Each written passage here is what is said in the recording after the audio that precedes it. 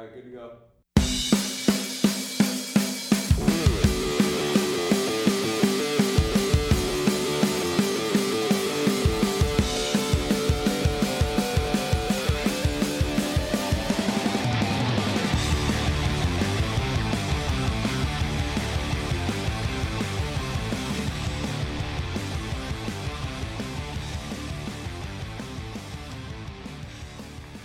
How's it going, everybody? Welcome to the Third Line Plug Senscast. I am your host, Taylor Gibson. Joining me, as always, from the tropical metropolis of Calgary, Alberta, my co-host, I gotta stop you Tim. just right there for a moment. You know, it occurred to me, sitting here over these past 15 episodes, that to be the man, you have to beat the man. And the only way to beat the man is to assemble the ultimate duo here on the Third Line Plug Senscast. While we may not be the four hostmen, we are the cream of the crop in Sens podcasting. You, the man known as Taylor Gibson, and me, the 16-time Sens podcast co-hosting, jet flying, kiss stealing, wheeling dealing, son of a gun. Woo! Well, ladies and gentlemen, if there is anything true in this world, it is this. My co-host, Tim Jency, is anything but humble. Thank you. Wow, that was a great promo, Tim. It was fun. Oh, no, I know why you're all pumped up, Tim. It's Whoa. because of last week's episode, being the second highest listened episode in our show's history. It might have actually been our most listens in 1 week period. That's insane. I mean, the fact that we went from 8 listens to 14 in a couple of hours. Yeah. Well, I think people are listening to the show now, and that's actually super cool. Oh, it's so great, Tim. I'm speechless right now. I don't know what to say. Well, I think I know why we got more listens this week, but I think we'll have to leave that till later in the episode. Oh, for sure, Tim. Now, Tim, I really hope that you had a good week, and I also hope Chelsea had a great week, because my week overall has been, pretty quiet on the home front, except for last week's episode being the second highest listened episode in our show's history. God, that's such a good feeling. No kidding. Yeah, I'm excited, and I hope we can keep pushing. Oh, for sure. Now, Tim, this week we're actually not going to talk about our week or talk about last week's episode because it is halfway through the NHL season. And, as you recall, at the very first episode of this season, we did their NHL predictions for all the Canadian teams. And now that it's halfway, we got to look at our predictions so far. Oh, I'm gonna eat crow. Oh, you and me both, Tim. It is going to suck. Now, the way this is going to go, I'm going to present the 7 Canadian teams, and you present overachieve, achieve, underachieve. Very simple. And we're going to start off in the Western Conference. We're going to start off with Vancouver. Now, after 41 games, the Canucks have a 16, 19, and 6 record. Now, at the beginning of the season, Tim, you said the Canucks would finish dead last. I said they were most likely a lottery team. Personally, I gotta put them at achieve because Vancouver got off to a pretty decent start to the season. However, injuries to their top guys and overall inexperience have really sunk them into the basement. And overall, I think Travis Green has been a great head coach for Vancouver, and the emergence of rookie Brock Besser, who's been lighting it up in the rookie scoring net, really the Canucks have not seen since Pavel Bure. Yeah. Well, I was fairly pessimistic on the Canucks, even suggesting that they'd be in the cellar. Like, that means worse than Buffalo and the team that I admittedly thought would be most improved, the Arizona Coyotes. You and I both too. Yeah, so I have to say that the Canucks actually overachieved because I wasn't expecting Besser to show up. No, I'm putting him at achieve just because the bar wasn't set very high for Vancouver, and the fact that they were almost a 500 team is actually quite impressive. Remember, I said dead last. You simply said a lottery team. That's true. Now we're off to the tropical metropolis of Calgary, Alberta. After 41 games, the Flames have a 21-16-4 record. This is a weird one. I'm going to put them in achieve/underachieve because the Flames have had an overall up and down season, but at the time, at 41 games, they were going on a really good winning streak that moved them closer into a playoff spot. Sean Monahan and Johnny Gaudreau, good as usual. The goaltending was pretty suspect at best. Is it fair to put them in achieve/underachieve, Tim? I believe I said that I think I said they were a lock for a playoff spot, so the fact that they're just kind of battling out puts them right on the knife's edge. Yeah, because you and I both said playoff team for Calgary. Yeah, and the issue, I kind of suspected that Mike Smith wouldn't hold up. No, and we talked about this here on the show, right? And we both said that he is not an upgrade from Brian Elliott. We admitted to that, and overall he's shown that he's not an improvement overall. Mm-hmm. I feel that Calgary's depth has actually let them down. Yeah. Yeah, I'm going to put them on... I think they're underachieving, especially given what that team's top flight talent can do. Oh, absolutely. Now we're going to go up the road to Edmonton. Now, after 41 games, the Edmonton Oilers have an 18-20-3 record. Not surprisingly, I'm going to put them in underachieve because overall... outside of Connor McDavid, the Edmonton Oilers have really struggled. Yeah, and it's kind of funny that even last year we were expecting them to be a playoff team, but I said they would win the division. You said playoff team, maybe contender. Yeah, and I think we also recognized that Connor McDavid would be the driving force, but it's surprising just how quickly Chiarelli really wrecked that team. Yeah, but do you feel that the Oilers overall overachieved last season by making the playoffs? Probably. In retrospect. But I don't think anyone expected them to be this bad. Right. I think most people expect them to be a bubble playoff team. Yeah, I thought the same too. Actually, I expected more out of Edmonton, so the fact that they are below 500 is just mind-boggling to me. Mm-hmm. Although it's impressive to see just how losing Hall, Eberle, and just how shallow the defense really is frankly impressive. Mm-hmm. Now we're on to Winnipeg. Now, Tim, you said the Jets would be a playoff team. I said they were my dark horse for the playoffs. After 41 games, the Winnipeg Jets, 23-11-7. I personally am putting them at overachieving because I really did not expect Winnipeg to be doing this well. And I know that Patrick Laine has been great for Winnipeg. Personally, I think it's the duo of Mark Scheifele and Connor Hellebuyck are the reason why Winnipeg is tops in the West right now.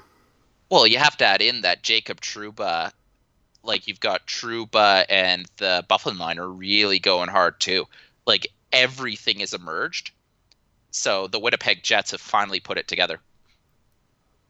Yeah, but you know what? I didn't expect Winnipeg to be so good this season. And as I said, I thought Steve Mason was going to have a bigger role in Winnipeg. But after watching the Winnipeg Jets earlier this season, it's oh, Jesus, Winnipeg clearly didn't make a great decision here. So the fact they went with Connor Hellebuyck was an absolute slam dunk for them because finally he has become their number one starting goalie. Yeah, and that's fantastic. The Jets are overachieving, and there's no two ways about that. And they're a young team, too. They're not a team that has a ton of experience outside of Byfuglien and even Tyler Myers.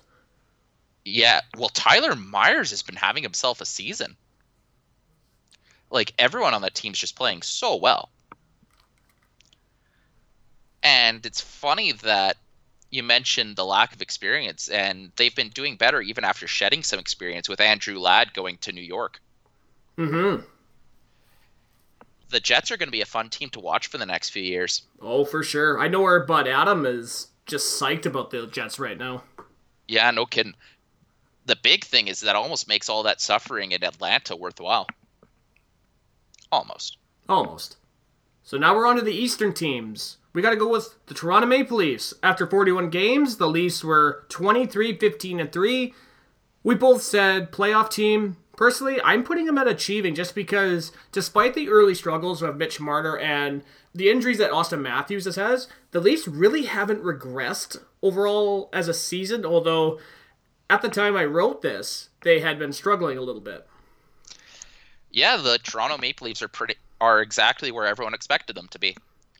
Yeah. Like, they're a strong team, but their defense is so horrid that they just aren't a contender. And now we're on to Montreal. After 41 games, the Montreal Canadiens have a 17-20-4 record. You put them at a likely playoff team, if I'm not mistaken. Yes, likely playoffs, realistically miss. I said they would miss the playoffs due to Marc Bergevin's moves. Unsurprisingly, actually, I'm putting them at achieving/underachieving because, as you remember, the Montreal Canadiens gone off to an absolute brutal start to the season, but has rebounded to the point where they're just hovering below the 500 mark. And the acquisition of Jonathan Drouin really hasn't panned out that a lot of Habs fans hoped for when they traded for him last summer. Well, to be fair, I think they're actually playing to our expectations of missing, because there's a difference between bubble playoff team and me just being like, they will likely miss. I was 50-50. And the big thing is neither of us were sure that Jonathan Drouin would be the guy, and surprisingly, Jonathan Drouin isn't the guy. No, especially what they gave up too, right? Yeah, so when you look at Montreal, it's a little scary because, they don't have any centers. Their defense is old Shea Weber. The only thing they really have is Carey Price, and Carey Price has been average this season. That's not a recipe for success. So I think given the pieces they have, they're underachieving. They're achieving even with Claude Julien, who's a very good coach. After the tire fire of this season, after some honestly unforced errors by Marc Bergevin, you have to think that he's on thin ice, or he's gone. Well, the fact that they got rid of PK Subban, I really thought that he was on very thin ice when that trade happened. But the fact that he's still the GM over a year later is still mind-boggling for me when it comes to the Montreal Canadiens. Yeah. That was supposed to be a futures for hockey trade, and goddamn, has that worked out in neither category, with PK Subban going to the Stanley Cup the year he's traded. Holy fucking shit. Oh, I know, it's crazy. Now we come to the seventh and final team, and believe me, Tim, this one hurts. The Ottawa Senators. After 41 games, the Sens are 14-18-9. Unsurprisingly, I'm putting them at underachieving just because of the good start that we got off. And everybody was clicking, including Erik Karlsson, when he got back from injury. And then they went over to Sweden, everything changed. They landed Matt Duchene, they lost Kyle Turris. They went on that 7-game losing streak, and they started free-falling in the standings. Yeah, it was... The big thing is as bad as Montreal's start to the season was, Ottawa's November or December were probably worse. Oh, it was brutal. The interesting thing is, it looks like the Senators of 2018 have somewhat turned that around. And it's insane. If you think about the talent on the Senators, that sort of skid is just mind-boggling, because the Senators have probably one of the best top sixes in the NHL. Yeah, and we both of them put Ottawa as a playoff team at the beginning of the year. Yeah, and adding Matt Duchene, essentially changing Duchene for Duchene for Turris should have been an upgrade. But they probably ripped out the heart of the team, and I think a lot of off-ice issues are really hampering the Senators. But Guy Boucher's weird coaching decisions haven't helped either. No, but then the emergence of the Matt Duchene, Mike Hoffman duo have been just fantastic. Mm-hmm. And let's not forget, obviously, Chabot and Karlsson is too. Yeah, the Chabot-Karlsson pairing has been... You could even argue it's one of the scarier pairings in the NHL. Oh, it's going to be good. It's going to be good, man. If only we can keep Erik Karlsson. Mm-hmm.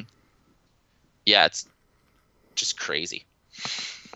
Well, Tim, that wraps up the predictions. So you know what time that means? Or you know what It's that time means? for your favorite segment. Yes, it is. Time for the little segment I like to call Top of the Hour. Alright, top of the hour. Now, we've got to start off with a sad story. Now, it's not a death story, like the last couple of episodes have been. Now, look, regardless of what you think of this individual as a hockey broadcaster, it still is sad when you hear stuff like this. NBC sports broadcaster Pierre McGuire has been diagnosed with stage 1 prostate cancer and has had his prostate removed successfully. Well, it's good to hear that they caught it before a problem. And, like, sure, Pierre McGuire's a really weird dude, but he's also a really nice guy. One of my buddies, he sent Pierre McGuire, like, a kind of rude email after he really disagreed with Pierre McGuire saying something back in 2010. And then him and Pierre ended up becoming pen pals. Ha! That's awesome. Yeah, so it's like, the guy takes time out of his life to, like, talk to people who want to be part of it, chalk hockey, and the guy just legitimately loves the sport, even if he's not that great of a coach or analyst. Yeah, and I mean, he is very polarizing to a lot of people, but to see the support on social media after this news came out is pretty great to see. Well, I think it's because even though he's polarizing, most people recognize that he's deep down a good guy. Yeah. All the best for Pierre.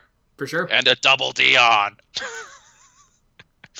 So, Tim, as you know, we usually leave the Ottawa Senators stories until last, but this piece of news really caught my eye this week. Ottawa Mayor Jim Watson spoke on CBC's Ottawa Morning. He stated on the program that local taxpayers will not contribute a cent towards the construction of a new arena at LeBreton Flats, and also went on to say that the responsibility of building a new home for the Senators lies in the private sector's hands. In other words, what he's trying to say is, if the Ottawa Senators want a new building, they have to build it themselves. I'm perfectly fine with that. Yep, and I know when you were on the Maple Syrup Shots call-in show, you guys talked about that with, in Calgary, Ottawa, Dave discussed the Ryder Stadium in Regina. Yeah, if the money's there, they'll pay for it. Like they paid for it in Washington, D.C., they paid for it in Vegas, and they're getting the money on their investment. Yeah, but the thing is, though, I don't really think Eugene Melnick's going to put any money into this because he's currently fighting LeBreton Flats. Well, yeah, it's because he's poor. Well, relatively speaking. It's gotten to the point where the other group led by Andrew Desmarais, known as DCLSS, they're hovering. And they're openly speaking about coming in as extra partners. And you have to imagine blood's in the water. It was the point where, I can't remember who, but they made a reference that Andrew Desmarais and Gary Bettman are friends, and maybe they can work something out. Maybe. You know how fucking weird it would be if Gary Bettman became a folk hero in Ottawa? Well, that would be something to think about, man. Yeah, that would like Gary Bettman like somehow forcing a sale of the Ottawa Senators would probably completely rejuvenate his public image in Canada. Well, considering that he wasn't at the NHL 100 Classic in Ottawa. Yet he still had to put out and yet he was immediately there to put out the flames that Eugene Melnick started and did not seem happy about it. No, because Eugene Melnick Gary Bettman has made it known in the past he doesn't like these sort of cowboys who shoot from the hip sort of owners. That's why Jim Balsillie never became an owner in the NHL. And I know that this is a hindsight 2020 sort of thing. That turned out to be a good decision. Oh, for sure. Because look what happened to Research in Motion, now BlackBerry. Yeah, that is actually very true, Tim. Yeah, that's a company that went rudderless for almost a decade. Yep. Yeah, and it's super interesting as this is related to a story later in the top of the hour lineup. Oh, for sure. But before we do that, let's go on to our next story. A Sportsnet video regarding former Pittsburgh Penguin forward Kevin Stevens and his battle with addiction was released earlier this week. The video discussed Kevin Stevens' life and his cup-winning years in Pittsburgh before he got seriously injured during a playoff game versus the New York Islanders in 1993, which led him to be addicted to drugs, and his battle with addiction over the past 20 years. Now, Tim, would you know who Kevin Stevens is by any chance? I wasn't watching hockey at that point, to be honest, but Okay. I imagine he actually had a fairly large impact on those teams. Well, Kevin Stevens, for probably a good 3-4 years, he was probably the best power forward whose name wasn't Cam Neely. Oh, damn. This is a guy who scored 120 points, had 200 penalty minutes every year, and it was funny, I was watching that video and I never saw the video of the Stevens injury. So when I saw that, it looked gruesome too when he landed. Because what happened was he went at the New York Islanders defenseman and he collided head to head. Ugh. And then he got knocked out and his head hit the ice. Which absolutely just broke all the bones that's in his forehead, so they had to reconstruct his whole face. Holy shit. Yeah, and so he got addicted to painkillers after that, which is unfortunate. But you know what? A lot of this happens to athletes all the time. And I know former NFL quarterback Ryan Leaf did the same thing. He had back surgery probably a decade ago, and he got addicted to painkillers, and he went to jail for robbery for trying to steal them. Yeah. Which, if you think about it, it's amazing that Chris Draper has never, like, he might have in private life, but it's never come out that he was addicted to any sort of painkillers. Yeah, and you know, Tim, over the past couple of weeks with all of these tough guy stories with drug addiction and all the problems that they're going through, I don't want to say it's refreshing, but it is sort of interesting when you hear stuff from like Kevin Stevens and the superstar players from the NHL. Yeah, but it's still like, what the hell is the NHL doing if even the superstar players are getting stuck and left out to dry like this? But the thing is, though, is that he went to rehab, and it looked like he was clean for a little while, and then he got arrested at the end of his career, and then Mario Lemieux hired him as a scout. You gotta watch the video. I can't even do it justice sitting here telling you about it. Mm-hmm. Yeah, hockey's a rough and tumble sport, For sure. but the PA needs to do better. Yes, they do. Let's go on to our next story. Former Ottawa Senator Alexei Kovalev was in the news. Oh, what for? Did he finally figure out how to play? Well, no, Kovalev always knew how to play, Tim. It was just his lack of effort at times where it wasn't there. But no, that's not why he's in the news. Alexei Kovalev was at a charity event at the Colisée Isabelle Brasseur in Quebec. I don't know if I'm saying that right at all. Colisée Isabelle Brasseur. Thank you, Tim. Where he did an interview with Jeff F. Tremblay of La Presse, stating that he doesn't watch the NHL much these days because he doesn't like how the game has evolved since he left the NHL in 2011. Now look, the Sportsnet article I found this story from did not clarify what Kovalev meant on what he dislikes about this evolution of the game. And also, they got it wrong because the article said he left the NHL in 2013 when he left in 2011. Yeah. Seriously, get your shit together, Sportsnet. Well, the thing is, he doesn't really even clarify when he speaks to La Presse. No, he doesn't. Yeah, so like I dug out the original article and he didn't really say anything about it there. Okay. He just mentioned he didn't like how the game turned, but he still likes to lace them up now and then. Yeah, and I know that players that he's played with over the years have come out and said Kovalev had hands down the best hands they've ever seen. Yeah, well, maybe he doesn't like the defenses are reacting to the more possession-based hockey. Who knows? Maybe. Kovalev's a weird dude. Yeah, but you know, you could say that about a lot of the Russian players, though, Tim. Mm-hmm. But then again, that might just be a cultural thing. Maybe. So They probably think we're just as weird. Yeah.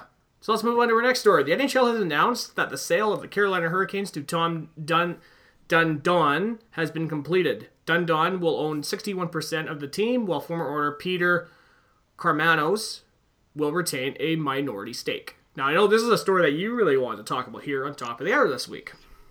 Yeah, it's funny because Dundon really seems to be coming in with a great attitude.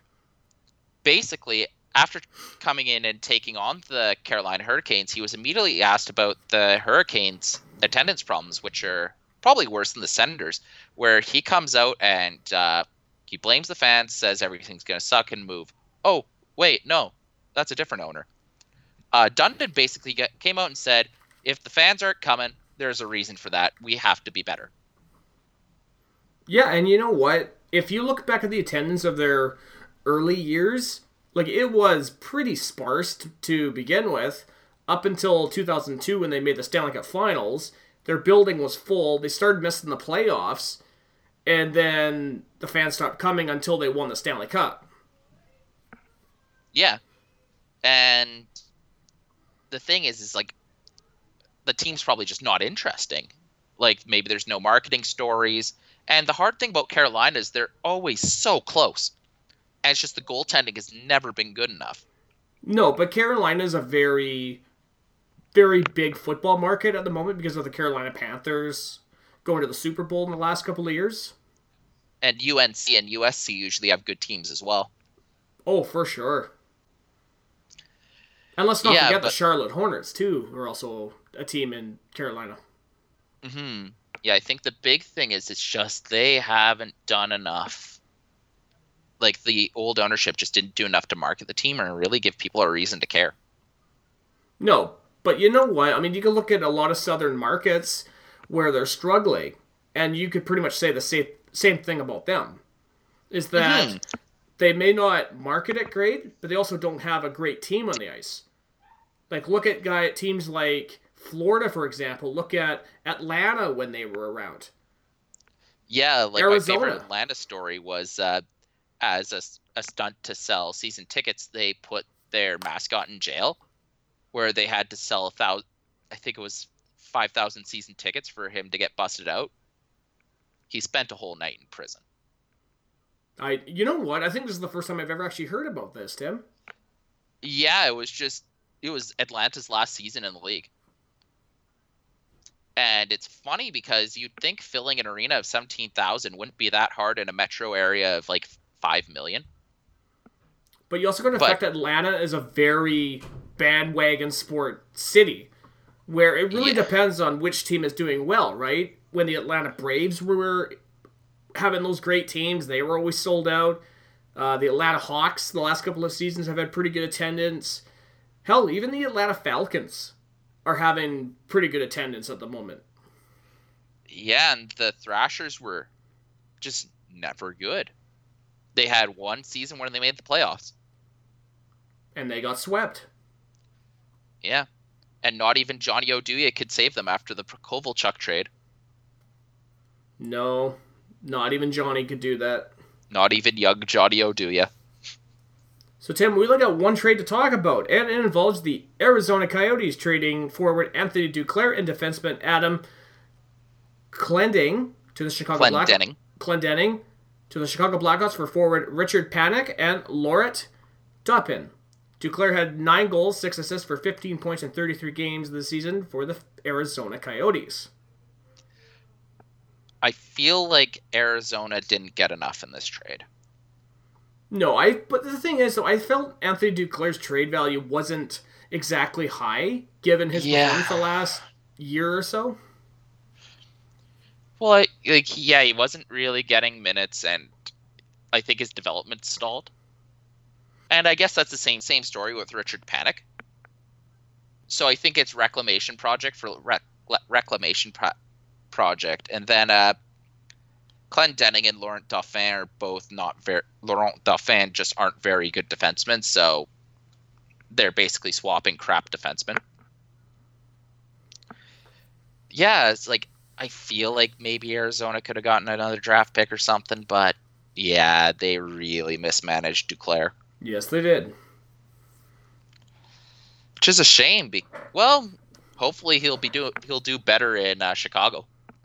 Hopefully. Yeah, especially with a good coach in Quenneville instead of whoever they got now. Yeah, well, Rick Tocchet's been just brutal. Well, Tim, Apparently we come it's to our worse final than story Dale of the Tippett. night, bud. And Yep. it's a signing. The Anaheim Ducks, they re-signed Andrew Cogliano to a 3-year, $9.75 million contract extension with an AAV 3.25. Cogliano had 5 goals, 13 assists for 18 points in 43 games this season with the Anaheim Ducks and was set to be a UFA on July 1st. Now, just a little buffer before we go into this. First story next week, Andrew Cogliano was suspended 2 games, ending his Ironman streak.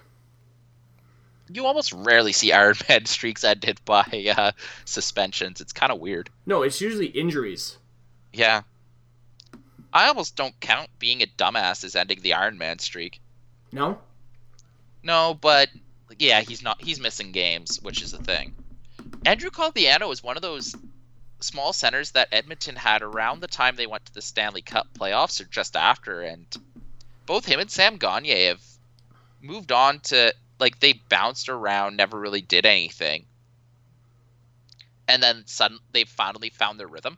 Well, if you remember, Tim, when Danny Heatley was rumored to go to Edmonton, Cogliano was a part of that deal to come to the Senators. Yeah, it was Cogliano, Smeed, and a first, right? Yes, I believe it was. And that first probably would have turned into Jordan Eberle. No, because Eberle was already drafted by Edmonton. Oh, right. We would have gotten...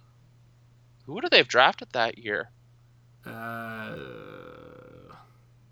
wasn't Yakupov, and it wasn't Nugent Hall. Hopkins? No, it's Taylor Hall. Yeah, it would have been... No, was Taylor Hall taken? What year? No, Taylor... What year was the first?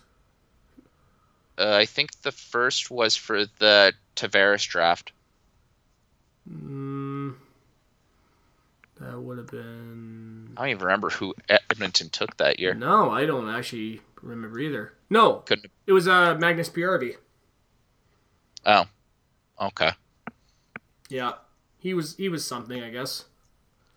Doesn't he still play in Nashville, or is he gone? No, I think he's in St. Louis.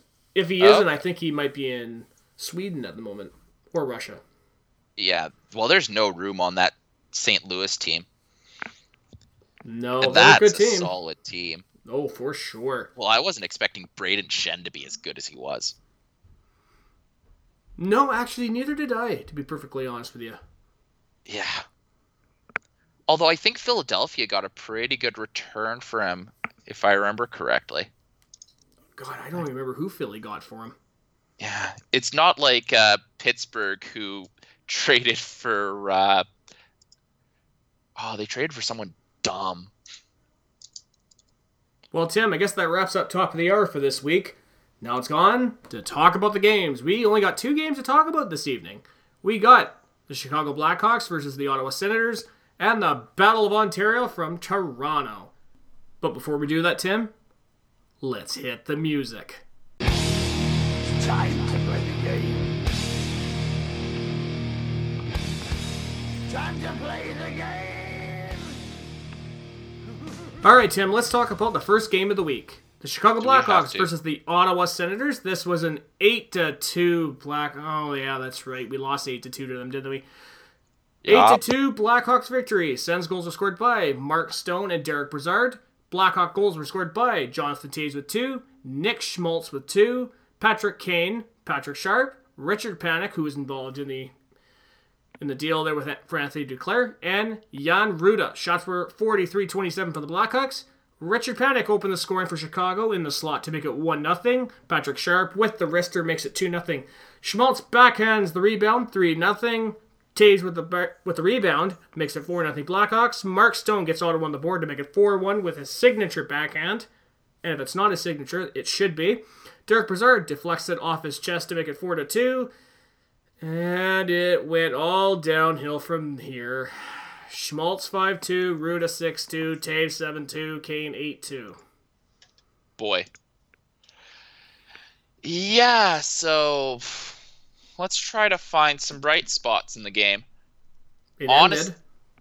Yeah, it's up until about like the first period, Ottawa and Chicago, it actually wasn't too bad of a game. Andy played quite well. The Sens were able to move some of the pucks around, and they weren't getting totally ass blasted. Second goal, Andy let in the ultimate softie. Like, it was bad. Yeah, I'm not even gonna comment. It was pretty bad. Like, he got scored on the AHL side. And same for the third goal. Chabot looked pretty good, but him and Carlson were out there for 3 goals at 5-on-5, and I think that was the worst game that Carlson's played this season. Although, story of the game is just how, on top of the weakness at 5v5, Ottawa's penalty kill was just retarded. Like, it looked worse than it has at any point this season. Really? Yeah. Ceci and Phaneuf were on for 3 power play goals against. And Harper was on for another power play goal against.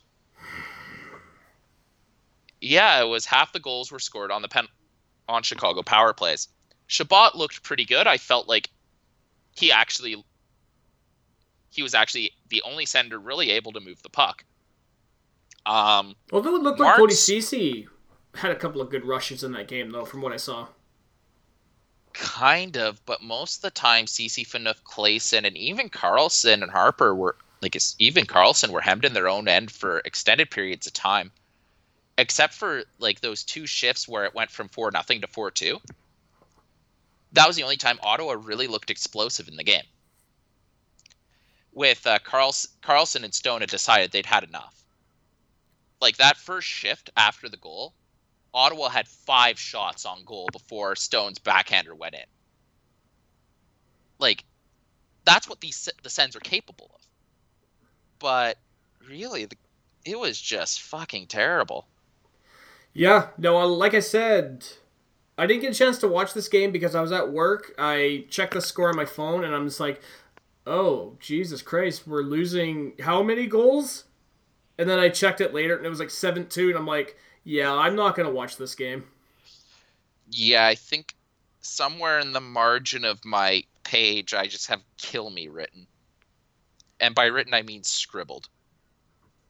Because I think, correct me if I'm wrong, Tim, didn't I message you at some point of that night, and I'm just like, so, that was a game, huh? Yeah, that happened. Yeah, I think it. Yeah, you're like, I saw the score, and I just have a photo of an anime girl looking out at just a torrential downpour. It should have been the gif from The Simpsons where Milhouse was standing on the monkey bars. Oh, that's a good one. Yeah. But holy. And the worst thing is Chicago came into this game limping. Richard Panik hadn't scored a goal in 10, 18 games. Brent Seabrook was benched to send was scratched to send a message. And Ottawa turns in that? Yeah, those are some of the nights that we have this season. And we're playing Burroughs and Dumont at 11 and 9 minutes a game? What the fuck? I don't know. I really don't know what to say, Tim. The only thing I could suggest is maybe putting you out of your misery and going on to the next game. Yeah, and then I'm sad because I didn't get a chance to watch this one. I watched the replays, though. Well, let me tell you, Tim, it was a game, for sure. But before we go into our next game, I gotta get you to do something for me, bud. Tim? Yeah? If you want to see me go into the next game, give me a hell yeah. Hell yeah.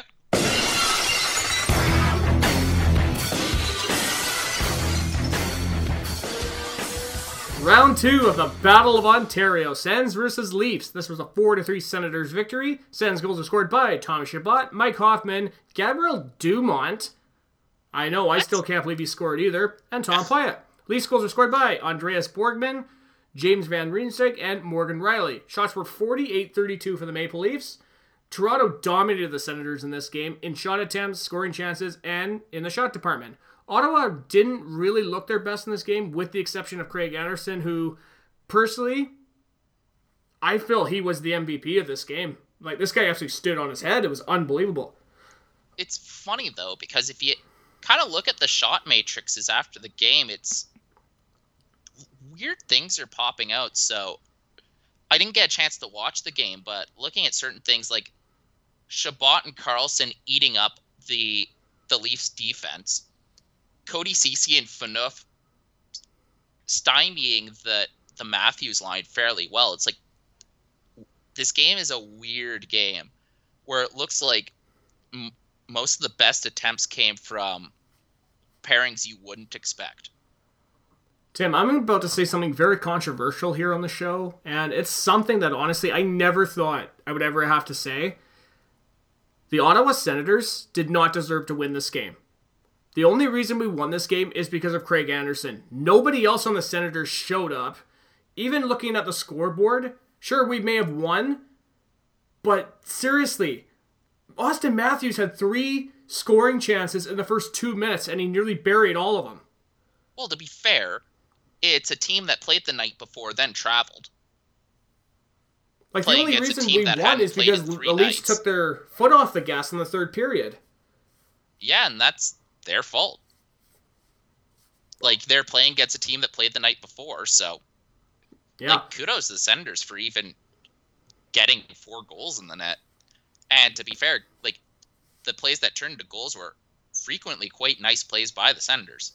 Yeah. So you do have to give them that. Oh, for sure. I mean, it's not all doom and gloom in this game. The Duchesne-Hoffman duo is still lighting it up. That pass that Duchesne gave Hoffman, it's so good. Yeah. Thomas Chabot, I mean, he scored as well, but I mean, he didn't even have a great game. It really was just Craig Anderson standing on his head, and even the commentators said that too. They said the only reason they're in it is because of Craig Anderson. Like, what a great rebound game for Andy coming off letting in 4 or 5 goals against the Blackhawks the night before. 4 brutal goals. Yeah, and then he comes into Toronto and he beats them. Mm-hmm. Yeah, but I don't know. I think even Chabot, given what they had, it was still a pretty decent game. But then it looks like Chabot kind of got stapled to the bench. Yeah, I didn't really notice him out there for most of the third period. Yeah. Yeah, he only ended up playing 12 minutes. No. Although I do have to say, and I didn't put this in my notes, Colin White, I thought, looked pretty decent for what ice time he got, too. Well, it was Colin White that set up the Dumont goal, right? Yep. And it was a beautiful setup. Oh, was it ever? Yeah, because I believe, if I'm not mistaken, he passed it to Dumont. Dumont shot it. It hit the backboards, came back out to him, and he scored.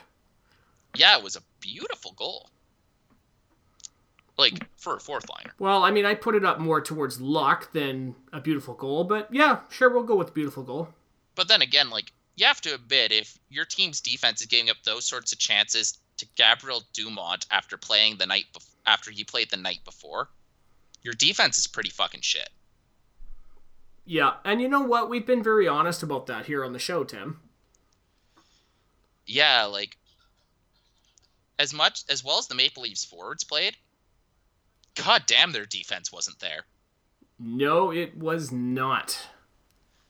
So, like, I still feel like it wasn't Ottawa getting absolutely decimated. Like, the Sens were the tired team going in, conserved their energy, struck where they could, played a good enough road game to get the win. Well, Tim, I don't have any more notes. Do you have any notes to go along with this game before we can close it out?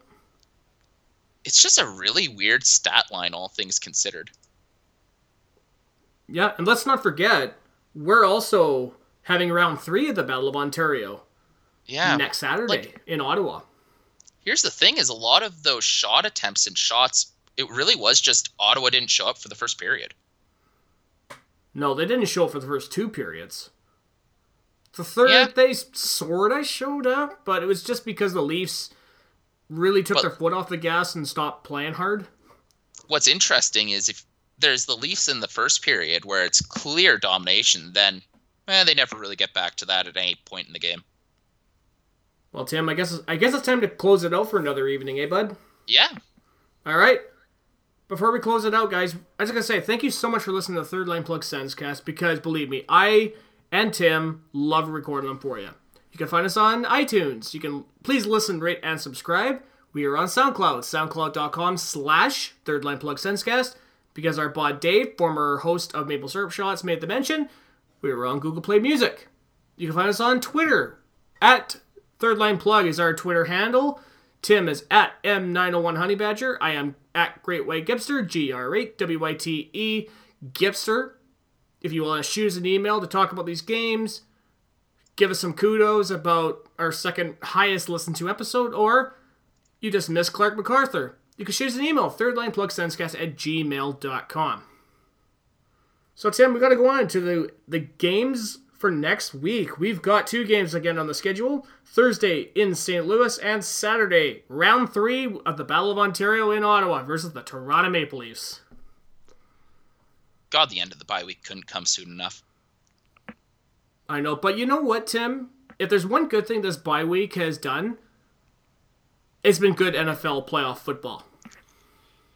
It's been a weird playoffs, dude. Holy shit. Like, who the fuck would have picked Jacksonville to beat Pittsburgh? And it wasn't even like a fluke win. Jacksonville was ahead the whole game. Oh, I know. I mean, the only thing that was crazier was that final Minnesota Vikings throw in the final seconds that knocked off New Orleans. Yeah. It was like last play, no timeout, so they couldn't even get into the kick position. And then it's just a fuck it throw that somehow works. I know. It's fucking amazing. I know. It was so good. And I mean, it's funny because I messaged our bud Dave about it, and I go, because he's a Philadelphia Eagles fan, I say, oh, so I guess your team and your former team, the New Orleans Saints, are going to be playing in the next round, eh, bud? And he goes, yeah. And then he messaged me back like 2 minutes later. He goes, holy fuck, did you see that? And I messaged him back like, no, what happened? Did the Vikings come back? And then the Fantasy Football Facebook page I'm on blew up. Yeah, because like that was just so unexpected. I know. Really, the only thing that people expected to happen that did was Tennessee got mauled by New England. Yeah, that's not surprising, though. Although Tennessee's football this year has been so greasy random luck stuff, I was almost half expecting something stupid to happen. Oh, for sure. Like Mariota missing a pass by bonking it off the Cleveland Chiefs player's helmet. Sorry, Kansas City Chiefs player's helmet in such a way that it falls back into his own hands and he keeps running. Oh, I know. That was crazy. It's just like, oh, that's Titans football for you. Yeah. But you know what, Tim? This next coming Sunday, man, this is going to be exciting, bud. You got the Vikings versus... Who the fuck are they playing in the next round? Philly. That's it. Sorry, yeah. Yeah, it's Philly, Minnesota, but it's the AFC that I'm interested about. Jacksonville versus New England. Like, I don't know about you, but I've been sort of bandwagoning the Jaguars because I'm just like, I don't want to see New England win a 6th Super Bowl. I'm sick and tired of watching them win every fucking year. Like, I want to see somebody else win. And but if I it's don't Jacksonville, want to see Gronk eat Tide Pods. Well, you know what? You shouldn't be eating Tide Pods, Tim. Don't you remember that PSA from when we were kids? The don't you put it in your mouth with the blue little fucking Murphs? Is that gonna have to come back? Yes. I hope not. Oh, fuck. But yeah, like, the thing, though, is, like, I wonder if Jacksonville will be able to take advantage of this. Like, I'm not sure. Like, I haven't been watching Jacksonville, so I don't know how they play, but... Jacksonville had 2 games this season where they got 10 sacks. Damn. Yeah. But, like, the thing is New England is so surgical that I can't imagine them making many mistakes. No. But you know what? They've been doing that for the past 15 years or so. Belichick is an incredibly good coach. He is. But still, I still want to see Jacksonville win because... where did I see it? It was somewhere on Twitter, and they showed the standings of the Jaguars of the past, like, 7-8 seasons, and it's like 4th worst, 5th worst, 2nd, 3rd, and it goes right down and it goes AFC Championship game. I'm just like, that's awesome. They better win the Super Bowl. Oh my god, I know. Like you and I were joking about it off air. Like, oh my god, are we gonna go Jacksonville Jaguars podcast if they win the Super Bowl? Yeah, no kidding. And welcome to, we went from a first seed draft pick to the Super Bowl. Yeah, they went from like a top 5 pick, I believe. I think Leonard Fournette was the top. I think he was the 3rd pick, if I'm not mistaken, last April. Yeah. That guy's a fucking beast. I don't know why I didn't pick him in my fantasy league. Because you weren't expecting Jacksonville to be good? No, I should have picked the Jaguars defense, even though I don't like their logo. It looks like the fucking Cheetah Men from the NES games. Ugh. But, like, you do know that the U.S. Trademark Office actually forced them to change their logo, hey? Really? Yeah, it looked too much like the car company logo. But you know what? The Golden Knights military branch is looking to do the same thing with the Golden Knights, too. Yeah, because... Yeah, it's because they named their team after I'm just saying, the Las Vegas Cockblockers, it's still there, Vegas. They'll probably just change it to, like, the Vegas Knights or something. No, the Cockblockers are better. Yeah, but they got all of this shit out there with, like, Knight logos and stuff. Well, you can change it to a rooster head. I guess, but that's a lot of stuff you have to throw out. Well, I guess they could just donate it to Africa. Okay, I'm going to wrap it up there, Tim, because this has really gone off the rails from going from our clothes to talking about other sports. Yeah. If you want to see something weird, just look up what teams do with stuff they can't sell. Yeah, that's what the teams that lose the Super Bowl do. They send them all over to Africa. Yeah. So that means that the meme was true this whole time. What? It'll take a lot to get me away from you? More than 100 meg could ever do? Okay, I guess it's time to wrap this up now, Tim. Until next week, guys, I am your host, Taylor Gibson. And this is Tim Chensi. Go Sens, guys. Woo!